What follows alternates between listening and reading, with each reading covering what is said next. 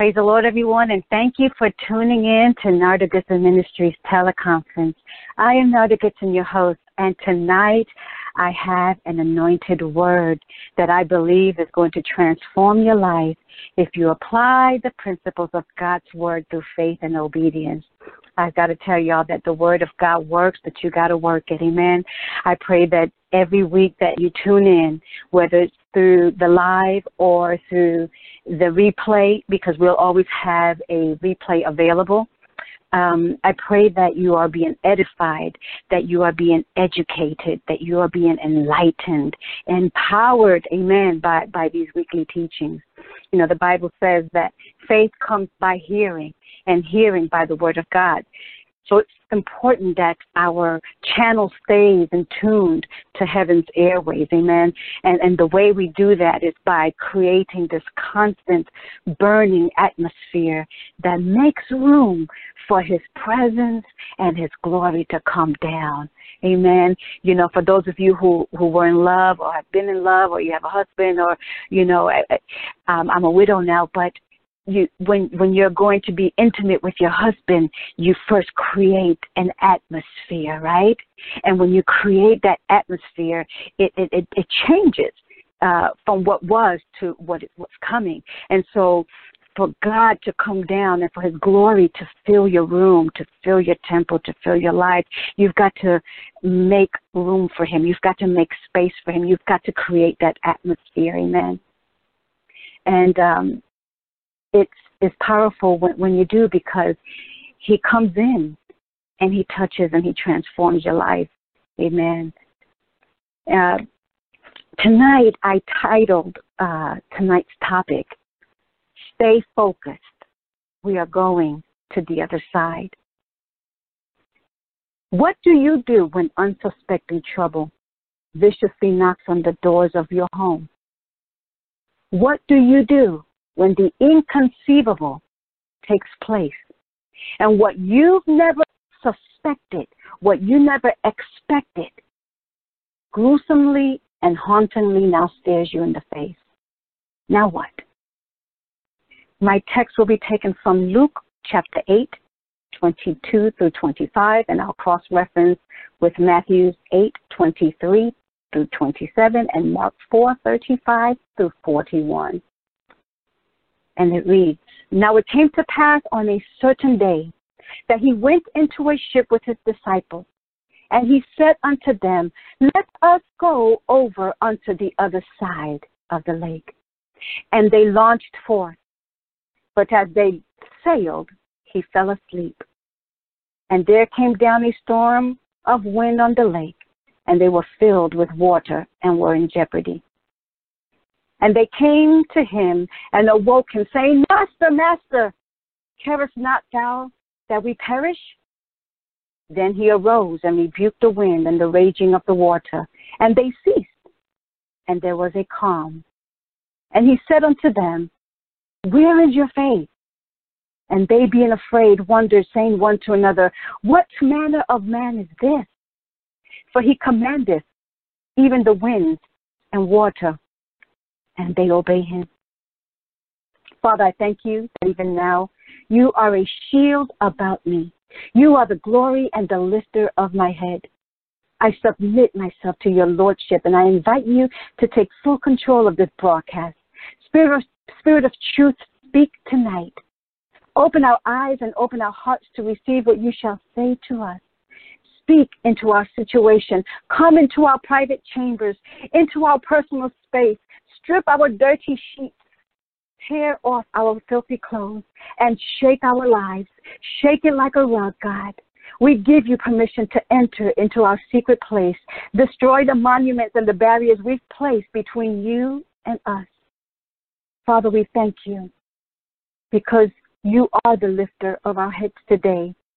And many are downcast and discouraged because of what has hit their lives and what has hit their homes. They didn't see it coming, and now they have found themselves in a place they've never been, even to a place where their faith is being shaken and tested. But our faith must stand trial. It will have to pass through your holy fiery furnace. Many tonight are in a storm, coming out of a storm or about to enter a storm. And so we need to hear a word from you. Your word brings comfort. Your word brings healing, and it brings strength. And so we ask that tonight you fill every need. Answer our prayers, God. Somewhere somebody is silently struggling and suffering. I pray that our spiritual eyes be opened, that our spiritual ears will hear, and our mortal flesh be quickened by the power of your word. Lord, I bind the principalities and powers of the air, subdue demonic interferences, influences, and interruptions working against the mind of your people. I come against witches and warlocks, soothsayers and naysayers, and declare every spell, every curse, every enchantment, every seduction, and I render you powerless. Release your anointing that will cause your people to be free from the spirit of fear tonight, God. Discharge your power from heaven and let it rain. Yes, God, let it rain on us today. In Yeshua's name, amen and amen. Well, what is a believer, a child of the Most High God, to do when tragedy comes riding in, parading his ugly, unsolicited, unwanted, and sometimes unwarranted drama? How are we to respond to the trials and these storms we face in our lives? Because when everything is going good, praise the Lord, hallelujah. But the same God that's on the mountaintop, he is also the God in the valley. Jeremiah 29:11 declares that God has thoughts and plans concerning our lives, and it is to give us an expected end. The expected end of the believer is a sure one. It is an established one, a fixed one. But there is a place while we are traveling through to our destination that is called the in-between. It is in the in-betweens of life, in the in-betweens of our journey from here to there, that we will experience the brunt and thrashing force of the winds of life. We will experience the pressing tension against our soul, yes. But the writer of 2 Corinthians 4 and verse 8 wrote, "We are troubled on every side, yet not distressed. We are perplexed, but not in despair. We're persecuted, but we're not forsaken. Cast down, but not destroyed."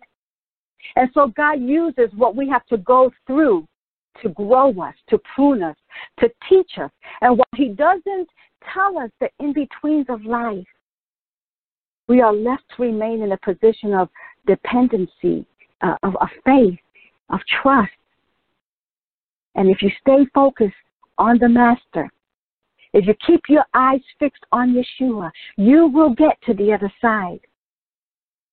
There are 8 phrases in Luke chapter 8 that I would like to elaborate and place some emphasis on. And number 1 is found in verse 22.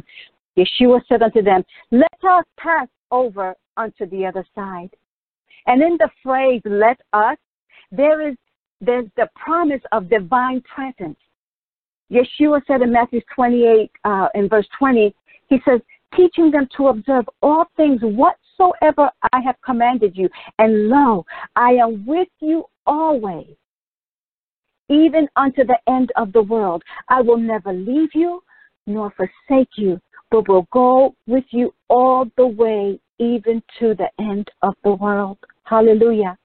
Number 2, in verse 22, it says that they launched forth. Now, who knows that when man is about to embark on an adventure, whether it's a marriage, a new job, the birthing of a new ministry, there's this strong sense. Y'all know, some of y'all, y'all know about this. You were eager when you first started. There was a willingness, a zeal.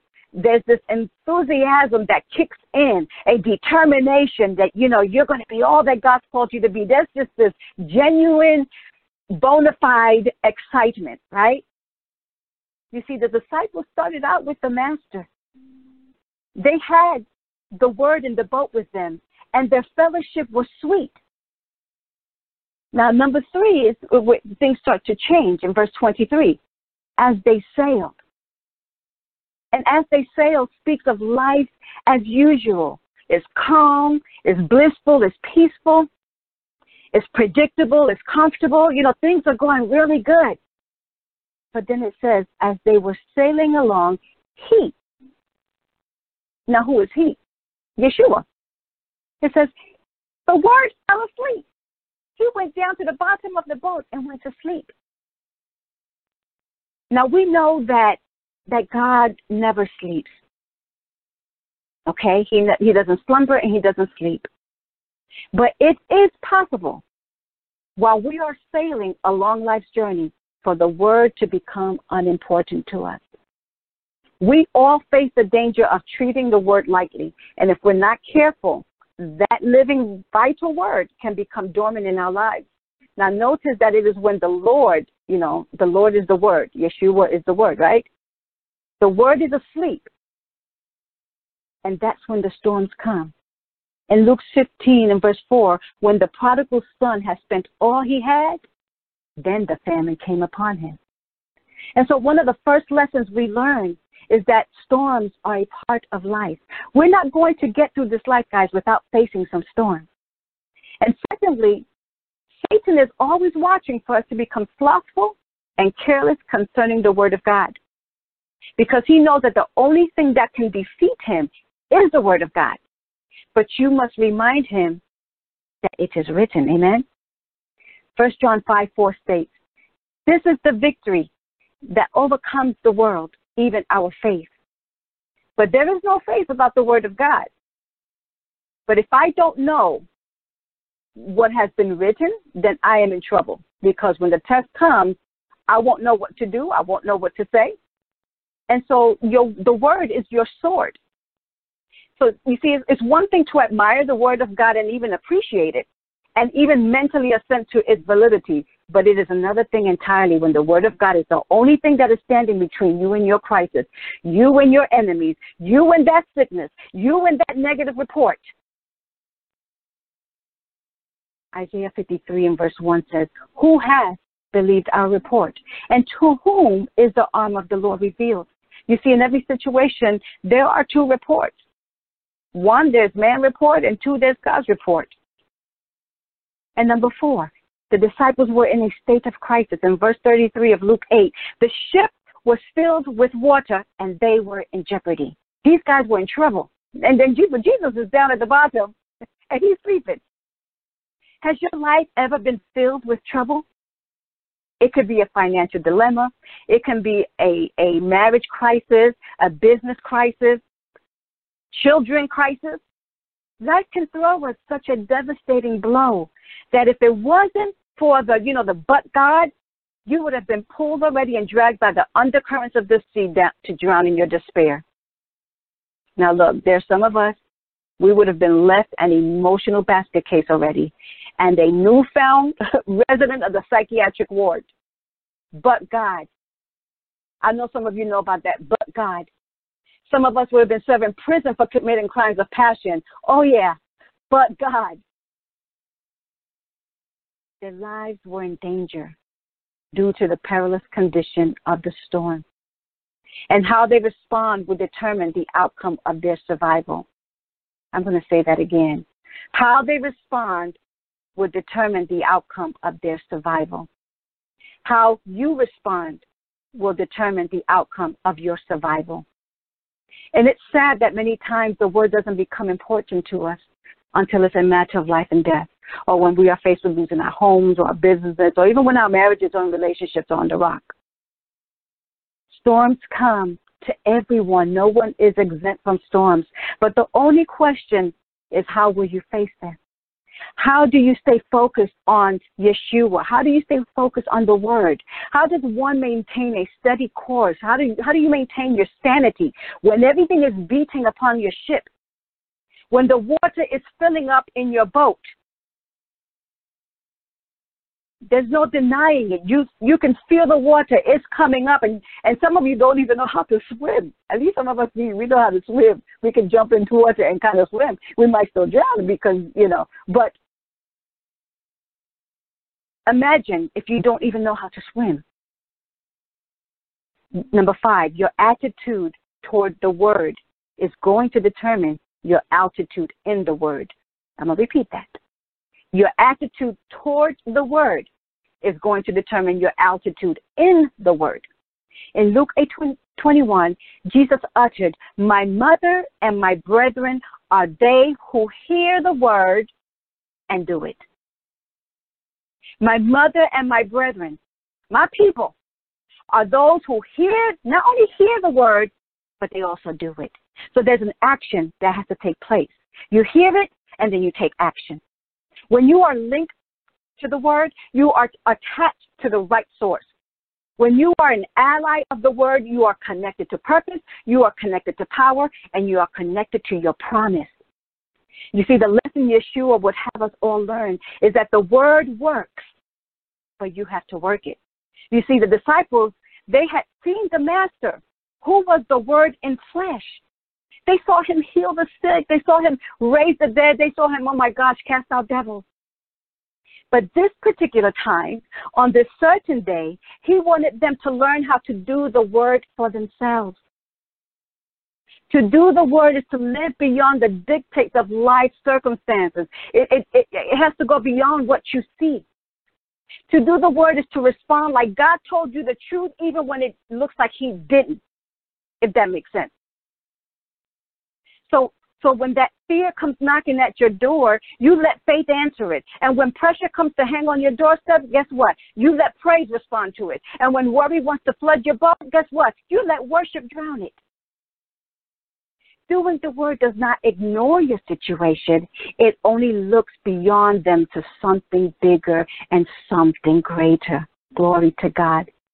It looks against the odds, and it declares Philippians 4:13. Greater is he that is within me than he that is in the world. It maintains a steadfast and unmovable, unshakable fortitude in the word. When the scene first opens, let us go to the other side was Yeshua's opening statement. And he didn't fumble with his words. He didn't hesitate. He was declaring the last to be the first because he is the first and the last. He's the Alpha and the Omega. He was declaring the end and the beginning because he is the beginning and the end. Amen?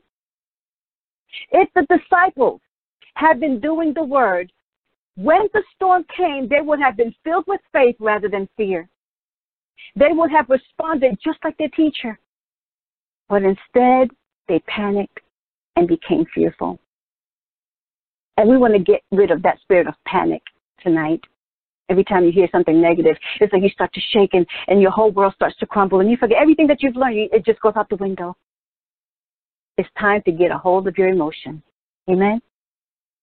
And so now we see the disciples scurrying like little scared rabbits. And they move from a place of panic, but guess what? They go to wake the word up. So they weren't too dumb after all. Amen? Number 6, they woke up the word. They woke up Yeshua. In your crisis, that's what you have to do. You must stir up the word within you. For you and me today, what this means is we need to activate the word.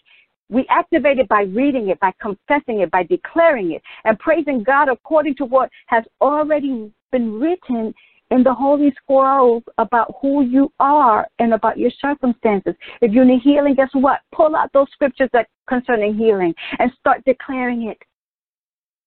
If you need finances, guess what? There are scriptures for finances. Pull out those scriptures. See, that's your ammunition, but we're not using our ammo. And so the enemy defeats us because we're not using our sword. And in verse 24, this is phrase number 7. It says that the word arose and rebuked the wind and raging water. Now, raging means intense.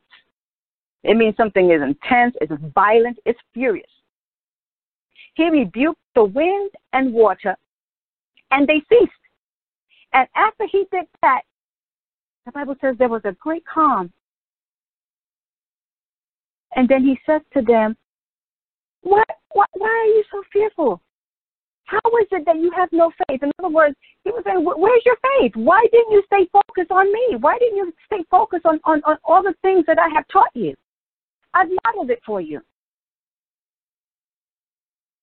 What Yeshua was really saying was this. I told you we were going over to the other side. And you had everything you needed to deal with anything that got in your way. You had my word, and if you had really believed my word, you would have rebuked the storm yourself. Imagine that. Are you staying focused on the word? Where is your focus? Is it in the fair, peaceful conditions of the weather? Is it in the boat? Is it in your own abilities? Is it in other people? Listen carefully, friends, and attend to my words. Let your hearts incline to the words of my saying. Some of you are facing dire and grave circumstances. You've managed to get through many storms in life before, but this one, this particular storm, this one right here, right now, has driven your heart, has driven your mind, your emotion, and your faith to a place you've never been to, and you feel like you're drowning. Oh, hallelujah, but God has sent this ship. He has sent this ship tonight, and it has docked at your port, and I've come to pick you up. For others that are lost at sea, this vessel has seen your SOS. You've been floating and drifting, being tossed to and fro by the waves because you fell off your boat of faith. I've also come by for you. I've come to pick you up. And I want you to take my hand tonight by faith and allow me to get you back on board. Let me help you, bring you to the place where you lost the axe head, the cutting edge of your faith that has now been replaced with anxiety and fear. Let me redirect you to the compass of the word. Amen. Because you see, Legion is waiting on the other side. Legion is hoping that you will abandon ship, that you will forfeit your calling. He's betting on you giving up and quitting. And you want to know why? Because he's got some stolen goods. He's got stolen treasure. And he's holding captives in captivity. He's got them dwelling in caves, cutting themselves. He's got them alone, beat down, bruised, and tormented. How many people do you know along life's way that fits this description? You see, the storm, it came to prevent you from gaining access to more territory. It came to stop you from reaching more souls. But see, you have to be the first partaker of whatever you're going to preach and teach. You've got to walk it out. You've got to live through it first. That's why the storm came. But you don't have to fear the storm, because the storm, guess what, guys? It's your classroom. It's where you will take your test. The sound of the wind, the forces of the waves, they're all classroom props. Just keep your eyes steady and focused on the Master. I promised you. He's never lost one yet. You see, our destination has already been determined. But we must be determined to reach our destination. So get on board and let us go over to the other side. Once again, Father, I have delivered your word to your people. I have obeyed your voice. Now, mighty God, that you are, sanctify them through your truth, for your word is truth. Let your word continue to fall on good ground so that we can produce more fruit, more fruit. I don't ever want to close this program without extending an invitation to pray for anyone who wants to be reconciled to God the Father. John 3:16 says, "For God so loved the world that he gave his only begotten Son, that whosoever believes in him should not perish but have everlasting life. For God sent not his Son into the world to condemn the world, but that the world through him might be saved." Friend, tomorrow is not promised to any of us, and our sins is what keeps us separated from God. Yeshua said, "I am the door to the Father. No man comes to the Father except through me." Salvation is a gift. You can't buy it. You can't earn it. It is a gift given by God through his Son. If you would like to receive Yeshua into your heart tonight, please pray this prayer with me. Heavenly Father, I come to you in the name of your Son, Yeshua. Your word says, "Whosoever shall call on the name of the Lord shall be saved." I am calling on you right now I ask you to forgive me of all my sins. Wash and cleanse me in your blood. I ask you to come into my heart and be Lord over my life. And according to your word, I now confess with my mouth the Lord Yeshua and believe in my heart that you have raised him from the dead. I confess and declare that Yeshua is Lord of my life. I thank you for the gift of salvation through the blood that was shed on Calvary's cross. And by faith, I now receive this gift of eternal life. In Yeshua's name, I am saved. Amen and amen. If you have prayed this prayer, I want to welcome you into the family of God. This is the beginning of a new journey, a new road that you're going to be on, a new you. We would love to connect with you. Please use the contact links on our social media pages or our website at nardagoodson.com to let us know your testimony and how this ministry is influencing your life. To learn more, please visit www.nardagoodson.com. Thank you for tuning in to Narda Goodson Ministries Teleconference. I am Narda Goodson, your host. Be sure to tune in next week at 9 p.m. Central Time for another powerful, life-changing, burden-removing, yoke-destroying, anointed Word of God, where Yeshua is Lord, and of his kingdom there shall be no end. Good night.